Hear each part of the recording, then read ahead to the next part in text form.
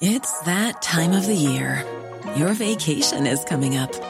You can already hear the beach waves, feel the warm breeze, relax, and think about work.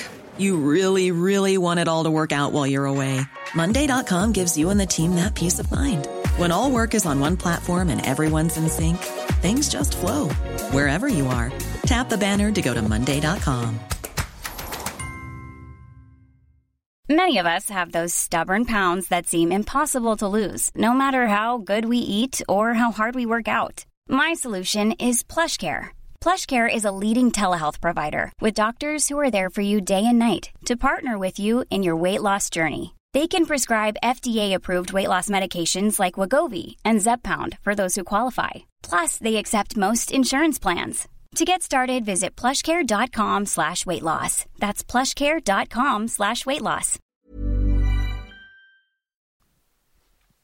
Ordningsamma familjefäder som från fullsatt läktare skriker domarjävel och ut med fittan. Den egentligen halventusiastiska Melodifestivalen tittar skaran som blir helt galna av glädje när Loreen vinner Eurovision. När en skola i Sunne inför en köttfri dag och folk på Facebook rasar i kommentarsfältet. När Kodak, förblindad av framgången, releasar nya kameror och helt missar trenden att digitalkameran är på väg. När ett gäng unga pojkspolingar på glid våldtar en flicka natten lång som om det vore ett busigt pojksträck. Välkommen till gruppbeteendenas underjävliga men intressanta värld. Rulla vignett.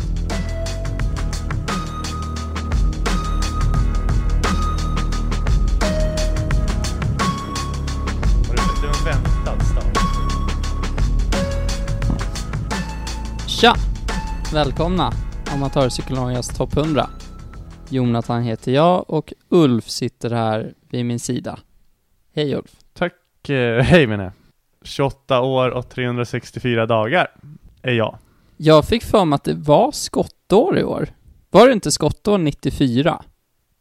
98? Nej. 96? Mm. Okej. Då är det inte skottår. Förlåt om jag lurar någon där hemma. 96, 2000, 2004, 2008, 2012, 2016. Mm. Mm. Ja, uppenbarligen var det inte skottår eftersom februari är passerat och det var inte en dag. Så är det. Så om alla hade glömt att det var skottår. Mm. I regel har jag nästan alltid mina förhållanden, eftersom de inte varar så länge, de är ofta under skottår. Har jag analyserat bak i tiden. Och det är ofta då mina seriösa relationer uppstår. Det är kanske en lika valid mätmetod som astrologi. Mm. Nej, men det är klart att det är en ren slump, men det är en rolig slump. Ja. Eller är det verkligen en slump? Jag tror det är nog magiskt över skottår. Mm. Ja, det sa jag inte, men jag tänker att det kanske... Det tror folk där hemma nu. Ja. Jaha, nu är det avsnitt 48 här. Vi är snart halvvägs. Mm. Hur mår du? Jo då. Det är bra. Mm. Lite trött. Du sa att det gick dåligt på jobbet. Ja, det går väl inte så som det har gått ibland. Men det är ju lite tillfälligt. Och det går ju upp och ner för oss. Ja, väldigt luddigt. Ja. Men nu kommer det låta världens klyschig. Men någonstans så välkomnar jag det lite med öppna armar, för att det är nyttigt att ta sig igenom sånt ibland också. Nu låter det som att jag går igenom världens livskris, så det är verkligen inte. Nej, det är inte. Utan det är liksom en period som, eller en månad som kanske inte är uppe på de bästa typ månaderna. Fartgupp om man ska använda någon bra metafor. Du är inte nere i någon djup dal. Nej. Och jag tror man kan behöva lite sånt där i livet i allmänhet för att inte bli för kräsen. För vi vänjer oss jäkla snabbt vid våra nya vardagar. Och när jag bara gick... Vardagar? Vad heter det? Vardagar. Ja, ett dialekt kanske. Men jag tänkte faktiskt när jag gick och la mig här om natten, så tänkte jag så här, fan, alla pusselbitar är på plats i mitt liv. Mhm. Och det var så här verkligen, ja men 98% lycka över det. Men sen var det ju 2% som så här, kan det bara bli sämre nu? Eller typ så här jobbigt att inte ha något att sträva mot. Jo, men ja, det har man ju, men i och med vår kunskap vi har tillskansat oss i lyckoavsnittet så ser jag inte riktigt något som skulle kunna göra mig lyckligare i dagsläget. Men ja, livet går bra i allmänhet. Kul. Hur är livet för dig? Livet är bra. Jag fyller år imorgon som sagt.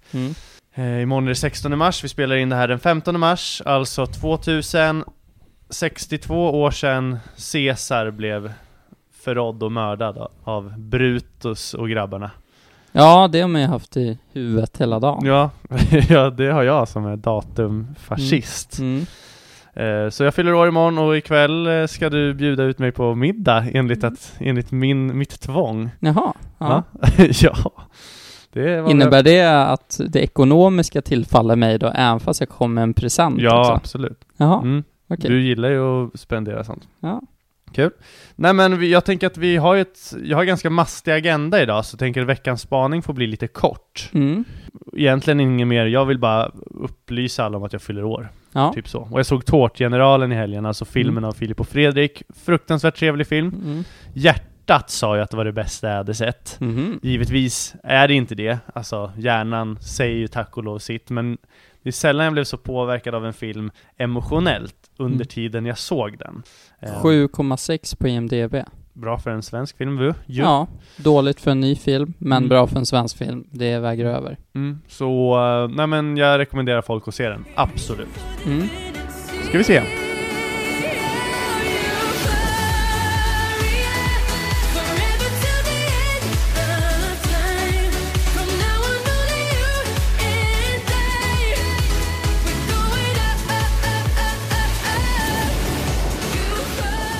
Vi ska prata gruppbeteende idag. Eller hur människor beter sig i grupp. Och det här är ett väldigt stort forskningsfält. Och jag har tagit ut lite, kanske inte russin ur kakan, men snarare de största delarna av kakan. Det som kanske är mest undersökt.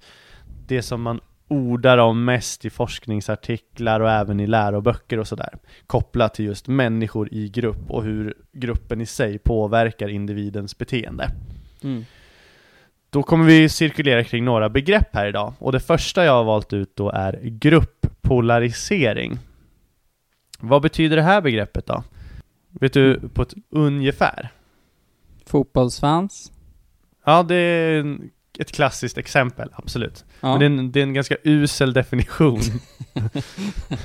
Ja, nej men grupppolarisering, det är ju att man svetsat samman i olika grupper som har någon typ av kärna. Fotbollsfans, kanske ett fotbollslag eller en åsikt och så vidare. Grupppolarisering uppstår när en grupp av likasinnade människor, alltså som har kanske samma åsikter eller samma känslor kopplat till något, när likasinnade människor diskuterar, beskådar eller upplever en sak, blir liksom medelåsikten i gruppen mer extrem än vad åsikten är när man själv är ensam. Vi kan ju ta ett exempel här med vårt lag vi hejar på då, Manchester United. Att jag gillar ju Manchester United väldigt mycket, men i grupp, om vi tittar på en match, en spännande match och vi äggar upp varandra vid ett gäng på 10 personer, så kommer mitt gillande, min onyanserade åsikt kring Manchester United som fenomen att förstärkas. Jag kommer bli mer definitiv i min känsla kring Manchester United. Exempelvis. Och jag tog bara exempel om ett parti, vi säger Miljöpartiet, sitter och har en diskussion om någonting de ändå är rörande överens om. Vi måste minska utsläppen, säger vi. I gruppen, när åsikterna är liksom likasinnade, så kommer deras åsikt kanske förstärkas och bli mer åt det extrema hållet. Alltså medelåsikten kommer höjas av att vi är tillsammans, vi har samma åsikter och därför kommer den att bli mer extrem. Och en nazists åsikter kanske är starkare bland sina nazistkompisar än i fikarummet på kommunen där vederbörande jobbar. Visst är det så. Just det, alltså det är inte bara gruppen i sig, det handlar ju om liksom eller de övriga i gruppens attityd. Det är ju när man är med likasinnade det här stärks då. Precis. Till exempel när man kollar på en United-match eller när ett politiskt parti eller representanter från ett parti diskuterar något sinsemellan. Och om en nazist är bland massa skridskoåkare, då kanske den inte är nazist längre. Nej, den tenderar kanske att bli lite mindre nazistisk där och då. Ja. Och ja, det är kul exempel för dem. Vi kanske skicka in Thomas Gustafsson bland nazistgrupper, grupperingar. Vår gamla skridskolegend. Ja. Och anledningen till att vi pratar om skridskor och nazister för att i förra avsnittet när vi pratade om Erikssons utvecklingsstadier så sa vi det att man skulle kunna gå ur identitetskriserna under högstadiet med att kanske antingen vara nazist eller skridskoåkare. Jo. Och det är inte samma sak. Nej, och det går inte att kombinera. Nej. Och även så här, jag tänker man behöver inte vara heller fysiskt närvarande av varandra. Är det något vi ser i grupppolariseringens namn så är det ju kommentarstrådar på Facebook. När till exempel jag är ju inte jätteförtjust i Joakim Lamotte jag visste att det skulle men det är ju så otroligt. Hans grill kom framför mitt ansikte nu när du påbörjade din mening. Precis, men när han med sitt ägghuvud bara skriker ut sin frustration, och det är klart att Lamotte har ju poänger i det han säger när liksom han fokuserar mycket på våldtäkter och våldtäktsmän som kanske inte bestraffas så hårt som de bör. Det kan man hålla med om. Men han äggar ju upp en stämning som kanske inte heller är så bra. Nästan så här uppmana till medborgargarde så här, stämningar och uppmana till sådana saker. Och då blir det ju ofta i kommentarsfältet väldigt extrema åsikter som jag tror liksom stärks av varandras åsikter. Man ser någon skriver någonting. Det är klart man vill också visa att man är emot det här, och då blir det liksom ännu mer extremt. Hugg halsen av dem, de ska liksom kastreras och grävas ner. Alltså det blir liksom en äggad uppstämning som jag tror att man kanske inte... uppäggad stämning på grund av Lamottes ägghuvud. Kan vi stanna lite vid Lamotte? För jag är bara lite nyfiken på honom. För att jag har inte sett så mycket. Jag kan varken säga bu eller bä egentligen. Men... Ja, du säger nog bu med tanke på att du förordar nyansering, och det är liksom allt han inte är. Ja. Men det jag fascineras över, varför är han så stor? För att jag förstår inte riktigt varför just han har blivit stor. Det är inte att han har så här intressant, vad jag har sett, det är inte att han har så här nya intressanta synvinklar. Det är inte att han är ett verbalt fenomen, alltså han är otroligt bra på att uttrycka sig. Är det bara hans höga känslomässiga tillstånd som gör att han är stor? Eller kan du på ett objektivt sätt försöka förklara varför han har blivit så populär? Absolut, nej men det är tilltalande, tycker ju man nu för tiden, att inte gå omvägar i sitt budskap. Han är arg och han säger klart och tydligt vad han tycker. Men finns det inte fler som gör det? På ett bättre, finurligare sätt? Ja, men det är kanske just det som är grejen. Bättre och finurligare kanske i mångas ögon. Okay. Men det är ju det som är.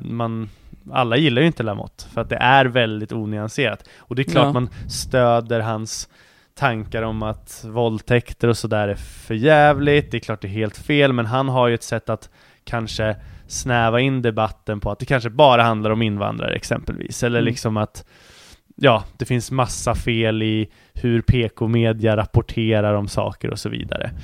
Och det är väl det som äggar upp folk, och jag tror liksom många får, men som Janne Josefsson sa i någon P3-dokumentär, folk har ju rätt till primitiva känslor, att bli arga. Och han är väl bra på att ägga upp aggressionen i folk. Men summa summarum, nu blev sidospår, men i kommentarsfälten där så ser man ju extremiteter avlöser ju varandra på människor som jag tror egentligen i enskilt rum är något mer nyanserade i alla fall. Men där är ganska upp. Bara när Donken släppte en veganburgare så blev det ju till och med det, även om det liksom inte ens rör, de har ju kvar sina köttburgare, så blev det ju ett ramaskri bland folk att de gjorde någon form av, kanske i folks ögon, en PK-mässig kampanj. Nu ska de hålla på med vegankäk på Donken också. Fy fan. Och så vidare. Och där såg man ju också starka åsikter som jag egentligen inte tror att de här människorna har, förutom när de är i grupp och äger upp varandra. Det är min tanke. Det vore ett roligt inslag att vi kör veckans Lamotte. Så blir vi tilldelade ett ämne och en åsikt, så ska vi köra ett Lamotte-utspel. Alltså typ att du i nästa avsnitt ska göra ett utspel mot Donkens veganburgare. Ja, faktiskt. Idag såg jag att Donken har släppt. Han låter ju sådär förut. Och det är det jag menar. Alltså, folk... Du får säga vad du tycker här. För grupppolarisering stannar vi lite vid. För det är ett intressant fenomen.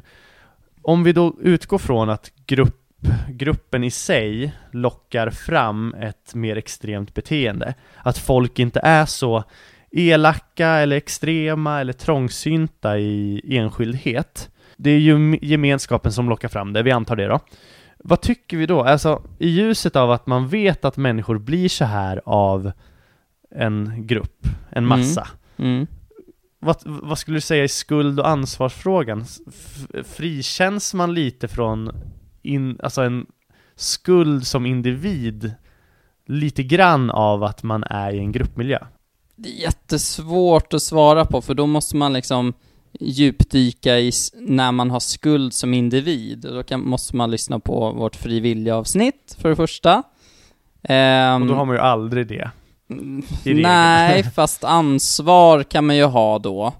Och då skulle ansvar handla om att det är en handling som säger något om ens intentioner och säger något om ens liksom sannolikhet att göra liknande sådana handlingar i framtiden. Och då alla påverkande faktorer påverkar väl i någon riktning. Alltså hur mycket ansvar och skuld man har, skulle jag säga. Så att, det skulle ju det är väldigt lätt att på ett väldigt lamottigt sätt sitta och säga att nej, det finns inga ursäkter. Det är samma, det finns inga ursäkter för det. Så nej, det är ingen ursäkt, men det kanske drar bort några procent av skulden. Jag vill ju till även då aggressionsmänniskor på sociala medier försvar säga att jag tycker att det är en lite förmildrande omständighet. Det är värre någonstans att stå som familjefar och skrika fitta på en fotbollsplan själv i skuldfrågan om man står och tittar på en match liksom ens enskilt, eller om man står i... Fast då är man ju inte själv heller. Vadå? Man är ju inte själv på fotbollsarenan. Där om någonstans. Ja, men det är det jag menar. Men säg att man står i enskildhet och tittar på en division 7-match och man är den enda i publiken. Ja, precis. Jämförelsevis om man står på en fullsatt läktare där stämningen är uppeggad. Ja. Är man inte lite mindre skyldig på den stora läktaren? Jo, det är man. Utan att liksom säga att det är okej att göra det, men det kanske drar bort lite skuld. Sen ska jag säga, vi har lyft väldigt mycket negativa grejer med grupppolarisering. Men om vi tänker så här typ välgörenhetsarbete och folk som åker utomlands och liksom hänger sig i grupp till välgörenhetsarbete, då kan det ju här bli positivt. Visst är det så. Alltså att de här tankarna och hur hårt man ska jobba eventuellt och hur viktigt det är med välgörenhetsarbete leder ju till något gott då, att det polariseras åt citationstecken rätt riktning. Sjukt bra poäng, och det tror jag man glömmer. Vad gör du? Det kliade så mycket för ljumskan så jag var tvungen att knappa upp byxorna. För er information så är Jontes hand långt ner i byxan. Så jag var tvungen att fråga. Och det var som sagt ljumskan, ska jag förtydligas. Absolut. Nej, men jättebra poäng ju. Att den kan ju faktiskt vara till ett gott ändamål också. Att goda åsikter, goda känslor så att säga inom citationstecken förstärks i gruppens sammanhang, och det kan leda till något ännu större och ännu starkare och ännu bättre. Jag till exempel nu bara är ju med i ett projekt via jobbet som heter Job Preparation Program, där jag och Jonathan jobbar med rekrytering, måste vi kanske repetera, men där har vi ett projekt nu där man hjälper folk som är långt från arbetsmarknaden. Det kan vara sådana som precis har kommit till Sverige från krigsdrabbade länder, eller andra som av någon anledning har svårt att slå sig in på arbetsmarknaden. Och i det här, och igår träffades vi allihopa, det var ju runt en 40 pers totalt, och den totala stämningen liksom när man sitter tillsammans så där, och den positiva känslan inför att faktiskt få hjälpa de här människorna att komma in på arbetsmarknaden stärktes ju av att vi satt där, och man kände ju så här, nu vill jag göra ännu mer, för att tillsammans i gruppen så blev mitt engagemang starkare för den här saken. Typ. Fick jag säga att jag var en god människa igen. Ja. Och du la inte ens upp en Instagram-bild. Inte en enda. Det gör dig ännu godare. Ja. Det kommer. Det kanske kommer.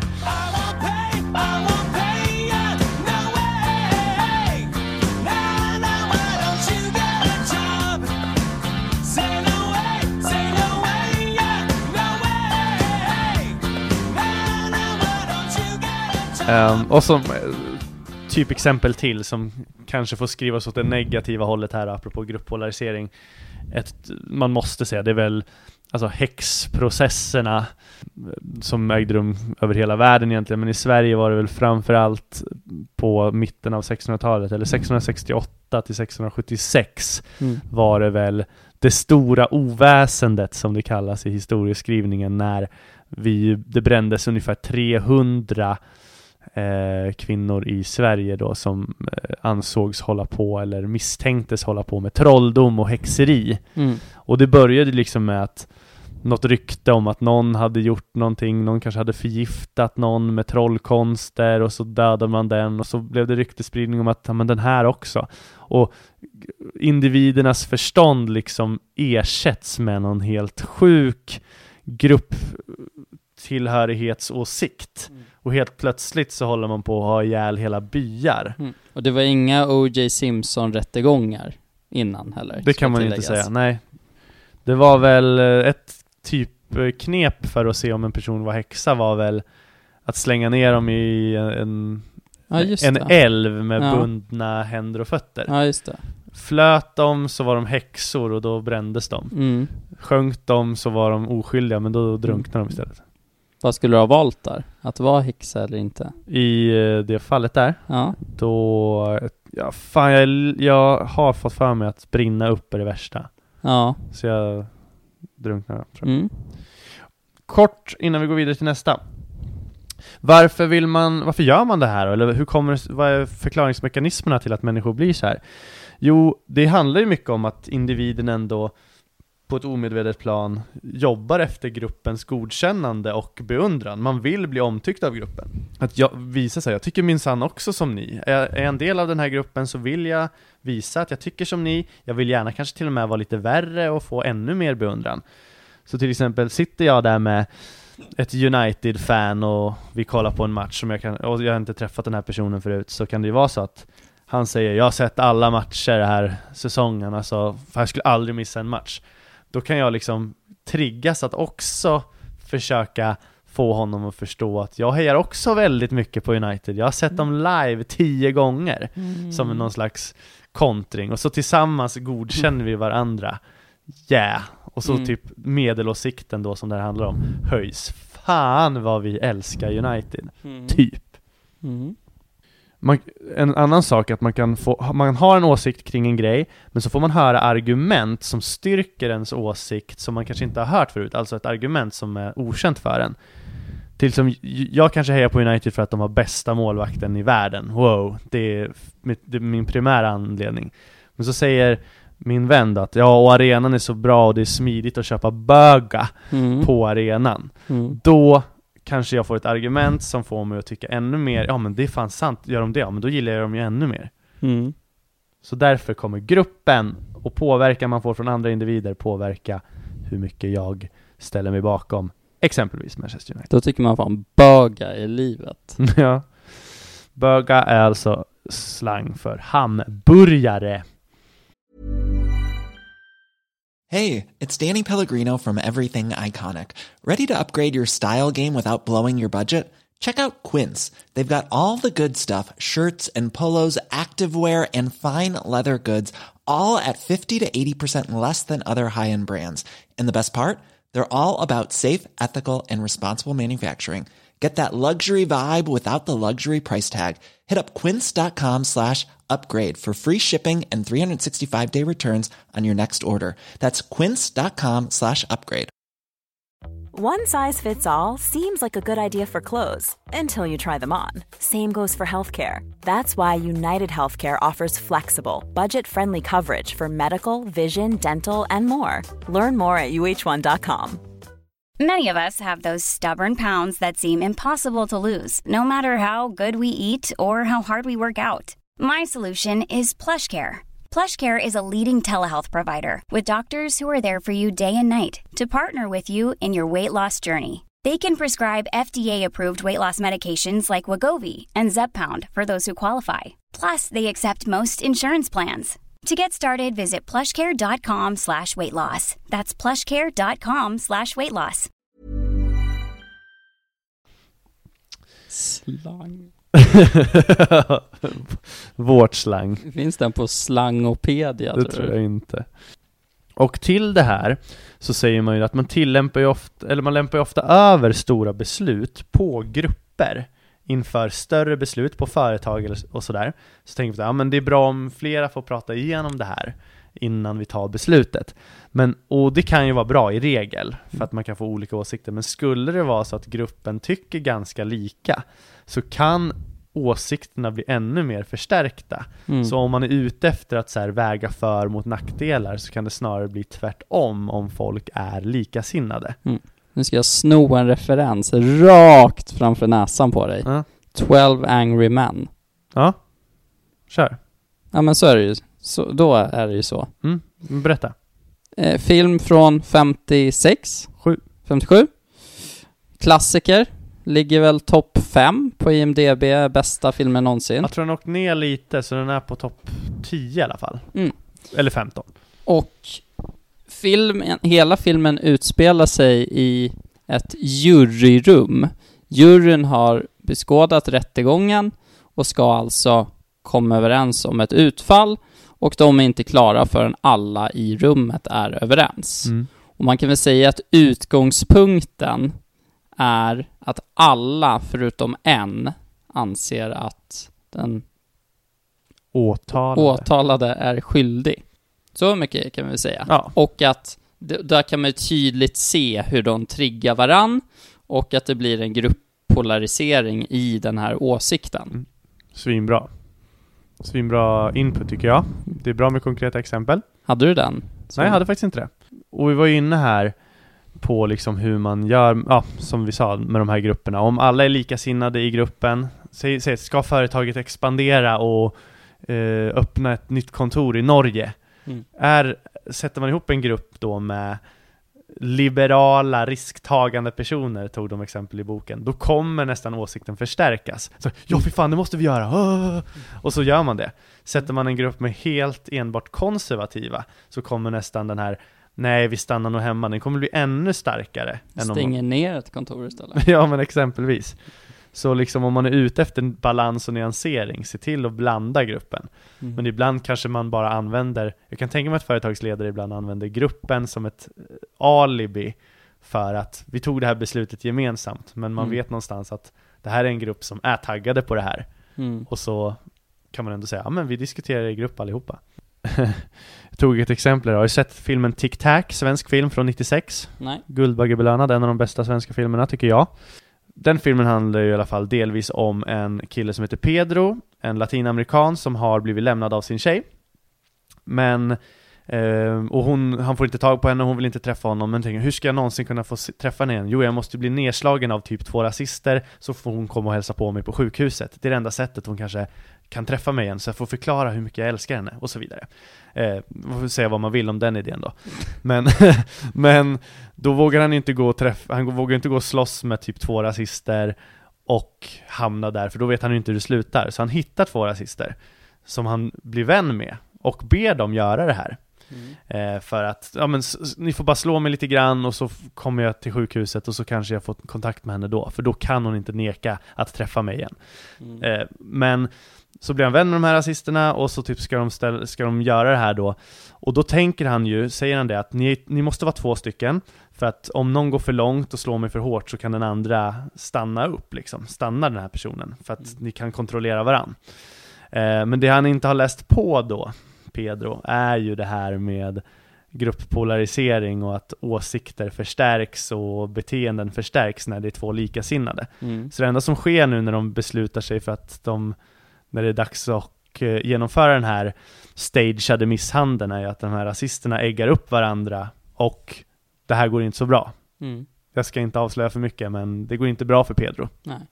Hans ex-flickvän kommer inte att hälsa på honom på sjukhuset. Bland annat inte det. Nej. Bland det negativa. Ja. Men se den filmen. En av de bästa filmer som Sverige har åstadkommit. Ibland kan jag också känna, du vet ju det Jonta, att jag kan ju vara tvärtom ibland. Och det sa jag ju någon gång till dig att snarare om folk runt mig är peppade så kan jag bli opeppad. Om någon är trött så blir jag pigg. Om någon är jävligt pigg så blir jag nästan så här lite dåsig. Jag tror jag har en enormt ovanligt stort behov av att sticka ut snarare än att tillhöra gruppen och vara precis som gruppen. Men ja, det är bara en liten sidnot här. Du är som en erigerad penis. Ja. Nej. Du är som en penis bara. Som sticker ut. Ett behov av att sticka ut. Just det, ja precis. Ja. Skaplig har den kallats. Ja. Okej. Nu viskade en sak som inte ni får höra. Jag kommer ihåg ett exempel också. Fasen vad vi drar exempel nu, men det är bra. När vi kollade Sverige-Tyskland, den här 4-4 matchen. Eller Tyskland-Sverige var det ju. Det tror jag du berättat i podden redan. Har vi gjort det? När alla rackar ner på Johan Elmander. Ja. Alla rackar ner på Johan Elmander och jag bara säger att... Avsnitt 31.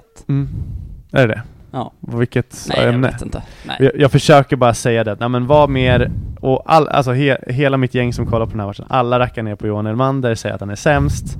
Och jag var väl indifferent, tycker att han var en av våra bättre spelare. Det är ingen idé att klaga, jag ville bara se matchen. Men blev så trött på att alla satt och klagade och äggade upp varandra och sa, fan han tappar ju alltid bollen, han är sämst.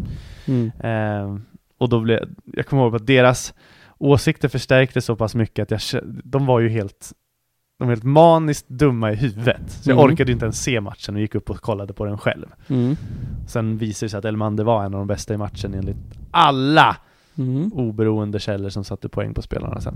Men där såg man i alla fall tydligt exempel när mina vänner Mattias, Martin och Peter blev idioter i en grupp. Och alla kritiker som grupppolariserades och satte högsta betyg på honom. De satt ju i enskilda rum. Ja, men de tillhör ju journalistkåren och ser varandras recensioner. Men det gäller ju att vara snabbast ut. Jag tror dina vänner hade rätt.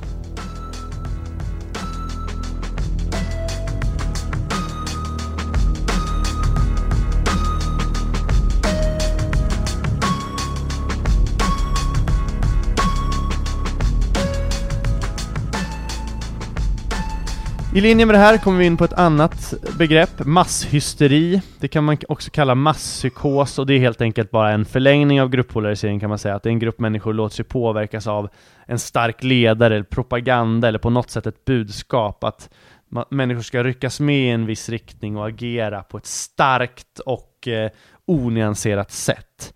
Det här förekommer väl nästan överallt förutom Nordkorea. Ja, exakt. Nej, men det är som du säger. Adolf Hitlers Tyskland är väl typ exemplet liksom. Och för all del Lamotts statusuppdateringar. Det är väl dem. Filmen The Wave då? Antar att vi ska komma till den. Inte sett. Baserad på en verklig händelse tror jag. När kan bli platt. Jag tror det är den här filmen som är baserad på att en lärare försöker göra ett experiment med att så här, hur lätt det är att få med folk och hur lätt det är att övertyga folk och hur stark den här grupptänkandet blir och liksom får hela klassen att bli toknazistiska.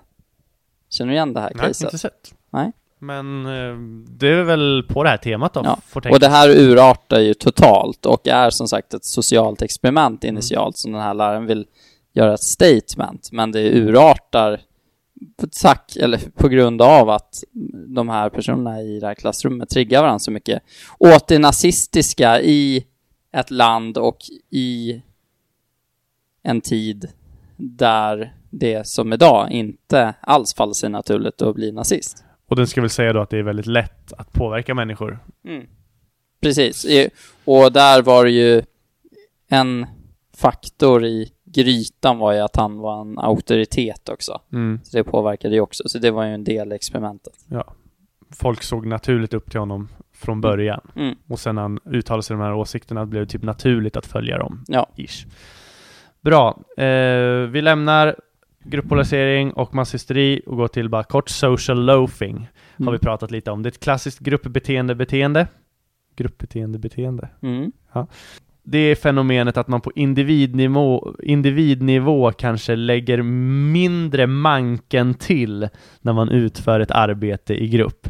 Typexemplet är ju skolarbeten när man är 4 personer och ska liksom utföra en uppgift, så är det ju naturligt ibland att en själv eller någon annan i gruppen inte lägger ner lika mycket effort som om den här personen hade suttit själv med uppgiften. Alltså man lägger ner väldigt mycket mindre energi på det för att man vet att gruppen kommer ändå lösa det här. Det är inte mitt ansvar till 100% att det blir klart. Så istället för att man kanske då, naturligt är ju att om man säger 100% att alla ska göra 25% effort för att totalt bli 100%, så kanske en social loafer går ner och bara slackar och blir en 10%are, säger vi. Min sista termin på högskolan så jobbade jag heltid. Jag påbörjade alltså min tjänst under min sista termin. Och då var det ett gäng grupparbeten där jag tvingades social loafa av tidsskäl. Så förlåt Rebecca och Caroline. Var det med tjejer? Ja, jag hade inget val på personalvetarprogrammet. Nej. Jag är väldigt bra på att vara en ledare i grupparbeten, men det var så svårare. Ja men det är ju för att jag är ju... Så säger alla. Ja men det är ju, alltså jag säger inte att jag kan... Vi som intervjuar. Vilken roll tar du i gruppen? Och jag är ledare. Ja. Jag säger inte att jag är en bra ledare, men kan jag uppgifterna, och det säger social loafer forskningen också, så känner man sig bekväm i uppgiften, då är man naturligtvis en ledare. Men är det till exempel när jag gick redovisningskursen i ekonomi på Uppsala universitet, det var något jag både tyckte var tråkigt och jag kände mig dålig på det. Då blev jag naturligt sett en jävla loafer. En sko. Om du kastades in och arbetade i en bilverkstad, så skulle du inte ta ledarrollen vid däckmonteringen. Nix. Och då finns det ju då de som i sådana här grupper, de som kanske känner sig, det här kan jag, det här tycker jag är kul, och de andra slackar, då ägnade de här ledarna sig kanske åt social compensation, att arbeta lite hårdare än vad de egentligen bör i en grupp om 4, säger vi då. Kanske ligger upp mot alltså det finns ju en del som kanske är uppe på 50% i arbetsinsats och gör liksom hälften av jobbet, och de övriga 3 bara chillar på dryga 15. Män är mer social loafers än kvinnor, och i individualistiska länder så är vi mer social loafers än i kollektivistiska, för där jobbar man bättre som lag. Bra, då går vi vidare här. Groupthink. Det är alltså tendensen att människor undviker kritiskt tänkande eftersom fokus är att nå överenskommelse, och det fokuset är väldigt, väldigt starkt då. Till exempel på ett arbetsmöte när en agenda är satt. Så här tänker vi i framtiden, så här ska vi göra. Och om någon kommer in och börjar säga sin åsikt att det här, jag tycker vi ska gå lite mer långsamt fram, eller borde vi inte göra på ett annat sätt, då ses man som en person som ruckar båten, så att säga. Och man vill liksom snarare komma till en överenskommelse, även om man har missat att ta massa saker i beaktande. Så är viljan att komma till ett beslut och till en väg framåt så stark att man typ så här, kommer någon med lite så här, nej men vi borde sakta ner då, så här, nej vi lyssnar, dysterkvist, tråkmåns, vi kör på typ.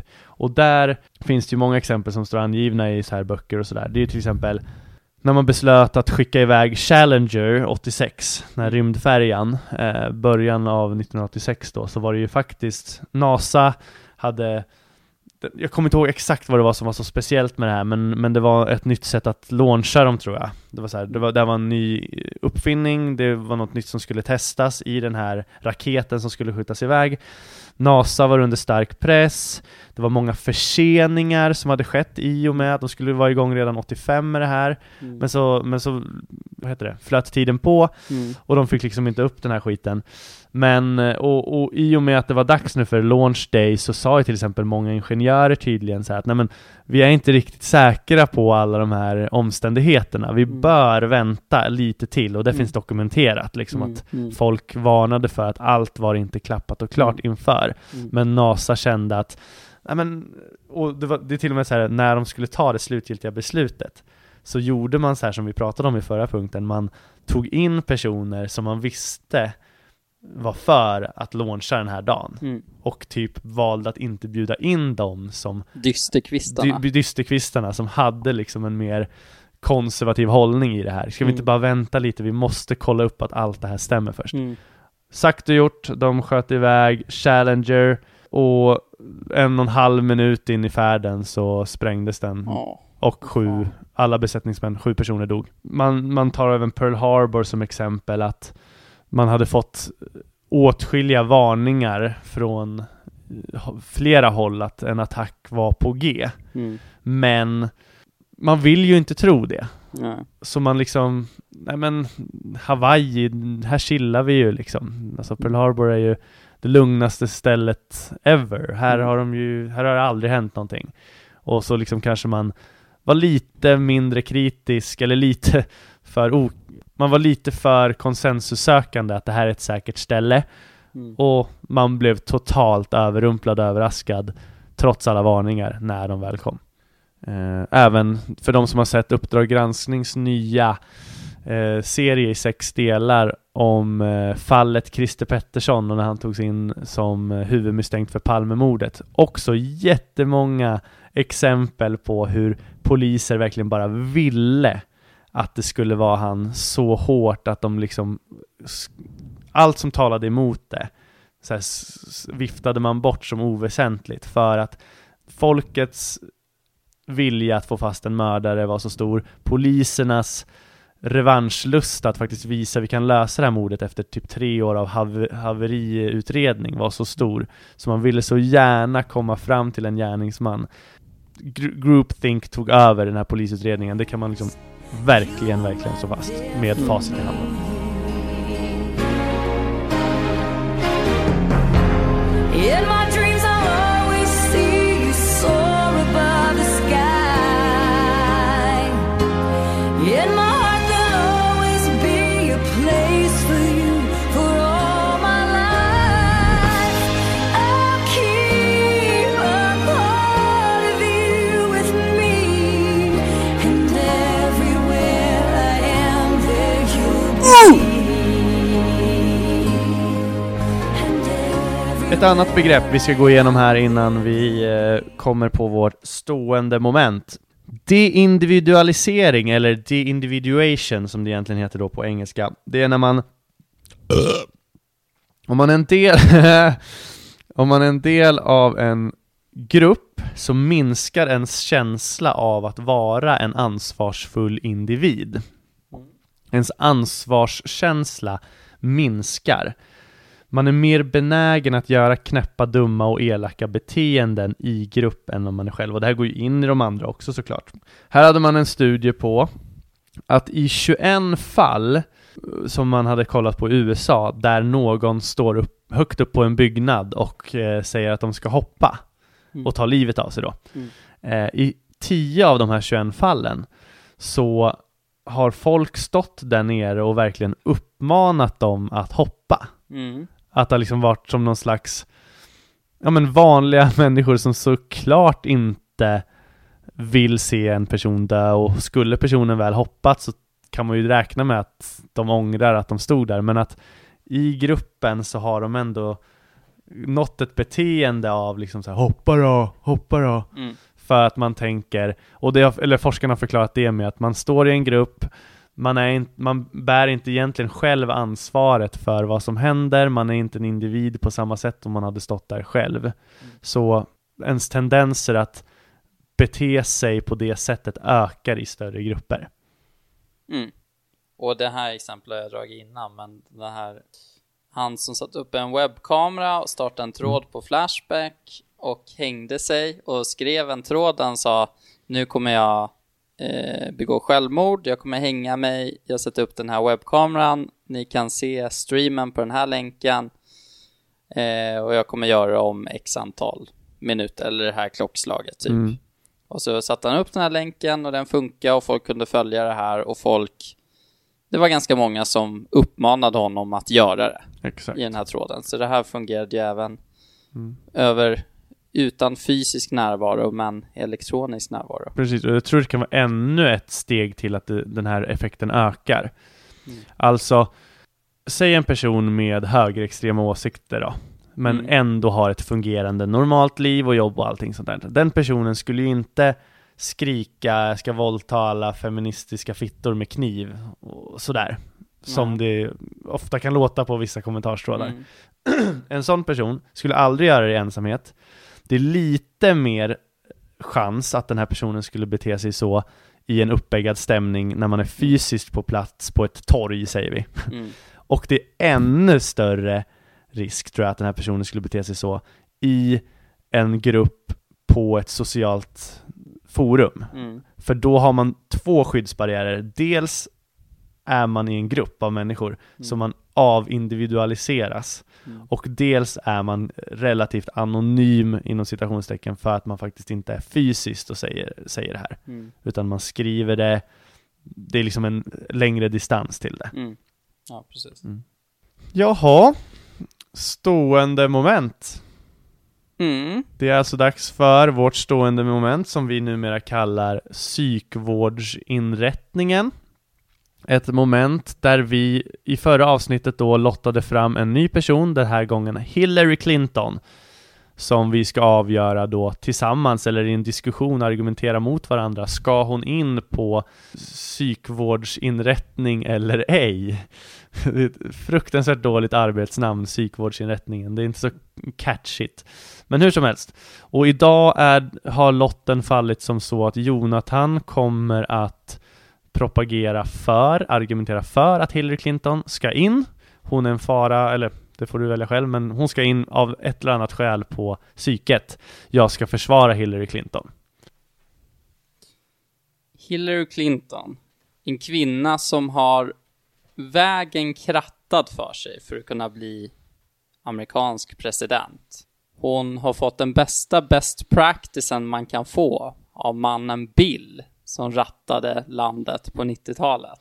Hillary lider troligtvis av en otroligt grav form av autism och borde därför buras in med tvångströja.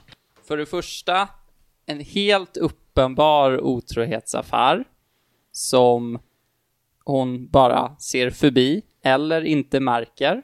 Oavsett så talar det för min poäng. En politisk karriär som är fullständigt infekterad av skandal efter skandal efter skandal. Men hon kör på. Verkar knappt märka det. Och löken på laxen. Hon stortorskar mot nuvarande amerikanska presidenten. Den sämsta, kanske den troligtvis sämsta ledare USA har haft, som troligtvis är den enda person som har toppat Hillary i skandaler. Det här talar för att hon inte kan ta in sin omgivning, hon kan inte ta in vad människor vill ha, och hon kan inte ens slå en fullständig psykopat som är helt oförmögen att kunna dölja sina skandaler. In bakom lås och bom, Hillary. Jurist, politiker, första dam, Demokraternas kandidat och presidentkandidat mot Donald Trump, som även fick flest röster i valet 2016, men där valsystemet med elektorsrösterna svek. Sunt förnuft svek när Trump valdes. Svårigheten att släppa fram en kvinna när Obama blev kandidaten 2008. Bill Clinton svek när han sögs av Monica Lewinsky i ovala rummet. Under studieåren var hon republikan, men sen blev hon demokrat. En tänkande, nyanserad, reflekterande person som svikits av många. Men förlåtit. Godheten själv, skulle jag vilja säga. Hon har förlåtit sin make. Hon har förlåtit sveket av sunt förnuft och kämpar vidare med det hon brinner allra mest för. På Yale University, där hon läste juridik, var hon en av de bästa eleverna och fokuserade på barns rättigheter, något hon gör än idag. Det som är starkare än att dra från något destruktivt, det är att vara kvar och aldrig sluta kämpa. Sen ska du få förtydliga en sak här. Vilka skandaler är det du pratar om? Tack så mycket. Du har väl spretiga argument. Första argumentet talar ju till min fördel, så som det brukar vara under de här debatterna. Duktig i skolan på Yale University. Kraftig autism. Ja, så brukar det vara. Man har ofta lätt att ta till sig sina fåtal intressen. Lätt att förlåta. Någon typ av extrem form av naivitet. Säger man naivitet? Skitsamma.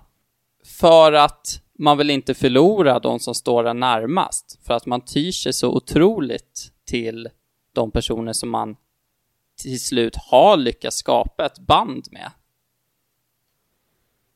Kraftig autism. Och du frågar efter skandaler. FBI-skandalen. Norman Sue-skandalen. Du vet ju inte vad det är. Jorge Cabrera-skandalen. Sniper Fire-skandalen. Monica Lewinsky har vi nämnt. 1600 Pennsylvania Avenue-skandalen. Hur många mer behöver jag nämna, herr advokat? Ja, jag märker tydligt här att du är en av de här moderna mansgrisarna som anklagar kvinnor för små snedsteg oproportionerligt mycket. En sån som ryggdunkar Anders Borg, Leif Östling som inte vill betala skatt, eller Kent Ekeroth som slåss i krogköer, att de är egentligen offer. Men du står på barrikaderna och skriker skandal när Mona Sahlin köper godis för regeringskortet, eller Gudrun Schyman tar några glas vin extra, eller när Hillary slarvar med mejlen och råkar skicka några sekretessmail via sin privata som bara egentligen var ett slarvfel. Jag säger inte att det är rätt av Hillary, men jag tycker att det finns proportioner, Jonathan. Clinton har gjort enormt mycket i sitt arbete som tyder på att hon absolut inte lider av någon slags autistisk grej. Hon har varit väldigt mångsysslande. Jobbat med kvinnors rättigheter runt om i världen. För sitt engagemang som rör barnens rättigheter runt om i världen. Hon har även jobbat för ökad forskning om sjukdomar som drabbar barn. Och visst, det kan sägas gå i en och samma riktning här om du vill hålla din autismtes. Men lite mot det här då, som jag kanske kan ställa mig emot i och för sig, det är att hon var både för amerikansk inblandning i Afghanistan och i Irak under krigen 2001 och 2003. Jag förstår inte riktigt hur en person med så bred vy och så många strängar på sin lyra som Hillary har kan få de här grova anklagelserna av att vara autist. Det känns som du är helt någon annanstans i din argumentation. Du lyfter fram saker som Hillary gjort som skulle vara goda, som att det skulle försvara Hillary från någon autismdiagnos. Jag trodde du hade lite koll på psykologi, men autism innebär inte att vara ond eller god, utan alla de här intressena är också argument för min punkt. Hon sätter sig in otroligt mycket i ett intresse och blir ganska bra på det. Och sen så går hon vidare och sätter sig otroligt mycket in i nästa intresse. Men tyvärr, när det handlar om att bli president, då föll de här sociala förmåga att kunna känna in sin omvärld och liknande, gjorde att hon föll mot en kandidat som både du, jag och valfri hund på stan skulle ha vunnit emot. Det är ett kraftigt underbetyg och det pekar på nedsatta kognitiva förmågor till följd av en väldigt grav, kraftig autism. Hur mycket du än försöker påpeka hur mycket gott Hillary Clinton har gjort, så säger det ingenting emot att hon ska in på psykvårdsinrättningen för kraftig autism. Nu vill inte jag Herr advokat. Tack. Nu vill inte jag svartmåla autism, men jag tror inte att man är benägen att göra de här insatserna simultant som Hillary Clinton har gjort som autist. Nu ska vi inte fastna i det, för jag vill inte prata skit eller ge någon nidbild av autister, men Hillary Clinton är definitivt ingen sådan. Hon förlorade mot en galning, ja absolut. Och vi kan ju utgå från att Trump är en galning då. Och för att överlista en galning måste man vara en galning. Det är ett gammalt ordspråk. Hillary Clinton lyckades uppenbarligen inte, vilket i sig är bara ett tecken på hennes totala, tyvärr i hennes fall då, friskhet. Hon hade inte en chans. Så det här är ju på något sätt för hennes egen friskhetsdiagnos ett gott tecken. Hon hade tjänat på att vara lite mer tokig eller psykiskt störd. Då hade hon haft en större chans att överlista den här narcissisten och psykopaten Trump. Hon var för äkta. Hon var för frisk för att ens ha en chans i det här manipulativa spelet. Av alla framgångsrika människor i världen är hon den mest motarbetade, men har ändå lyckats hålla sig där uppe. Världen är en bättre plats med Hillary Clinton i den. Låt henne vara fri och sola sig i det fina marsvädret. Tack så mycket.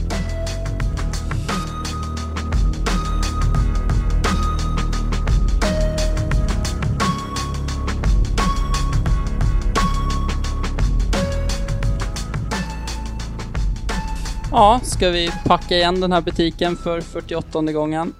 Okej, nu ska vi ut och fira mig. Ja. Ta en hamburgare eller en pizza. Det blir gött. Söderut ska vi. Ska vi göra det? Men vi ska inte åka norrut i alla fall. Jag måste ju ha nära hem sen. Just det. Vi heter Amatörpsykologernas topp 100. Och det är också vårt namn på Facebook. Och på Instagram så heter vi Amatörpsykologerna. Och där får ni gärna följa oss och likea bilder så det bara står härliga till. Följ oss gärna. Har vi något mer? Nej. Tipsa folk om vår underbara podd. Vi har fått glada tillrop här i veckan. Jag har fått många recensioner från folk som har börjat lyssna. Tycker att det är jävligt bra. Vi har pratat gruppbeteende idag. Vi behöver absolut inte sammanfatta. Jag hoppas att ni har lärt er någonting om hur människan i regel kanske blir sämre av gruppen. Alltså att deras rationalitet och klokhet minskar. Men det kan också vara i vissa fall en positiv grej att tillhöra en grupp som ska ta vissa beslut och få fram en viss känsla. Yes, och så ska vi då gratulera mig som fyller 29 år imorgon.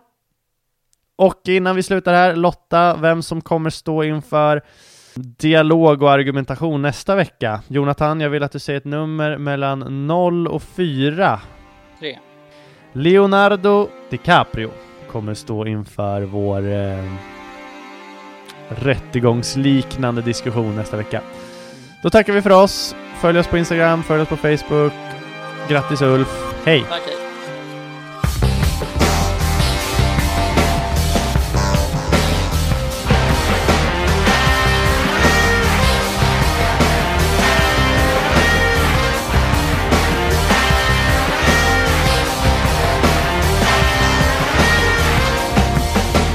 Saker som passerar oss rör vid mig, men bara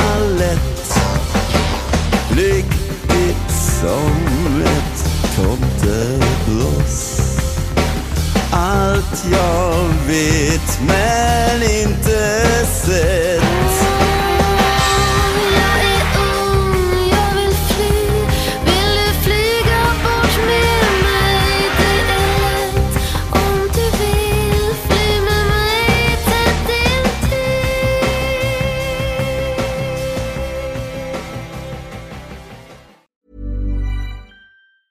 Hey, it's Danny Pellegrino from Everything Iconic. Ready to upgrade your style game without blowing your budget? Check out Quince. They've got all the good stuff, shirts and polos, activewear, and fine leather goods, all at 50 to 80% less than other high-end brands. And the best part? They're all about safe, ethical, and responsible manufacturing.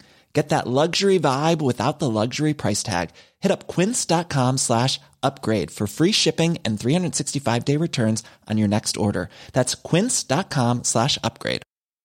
Ever catch yourself eating the same flavorless dinner 3 days in a row? Dreaming of something better? Well, HelloFresh is your guilt-free dream come true, baby. It's me, Keke Palmer. Let's wake up those taste buds with hot, juicy pecan-crusted chicken or garlic butter shrimp scampi. Hello Fresh.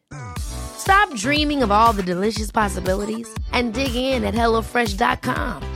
Let's get this dinner party started.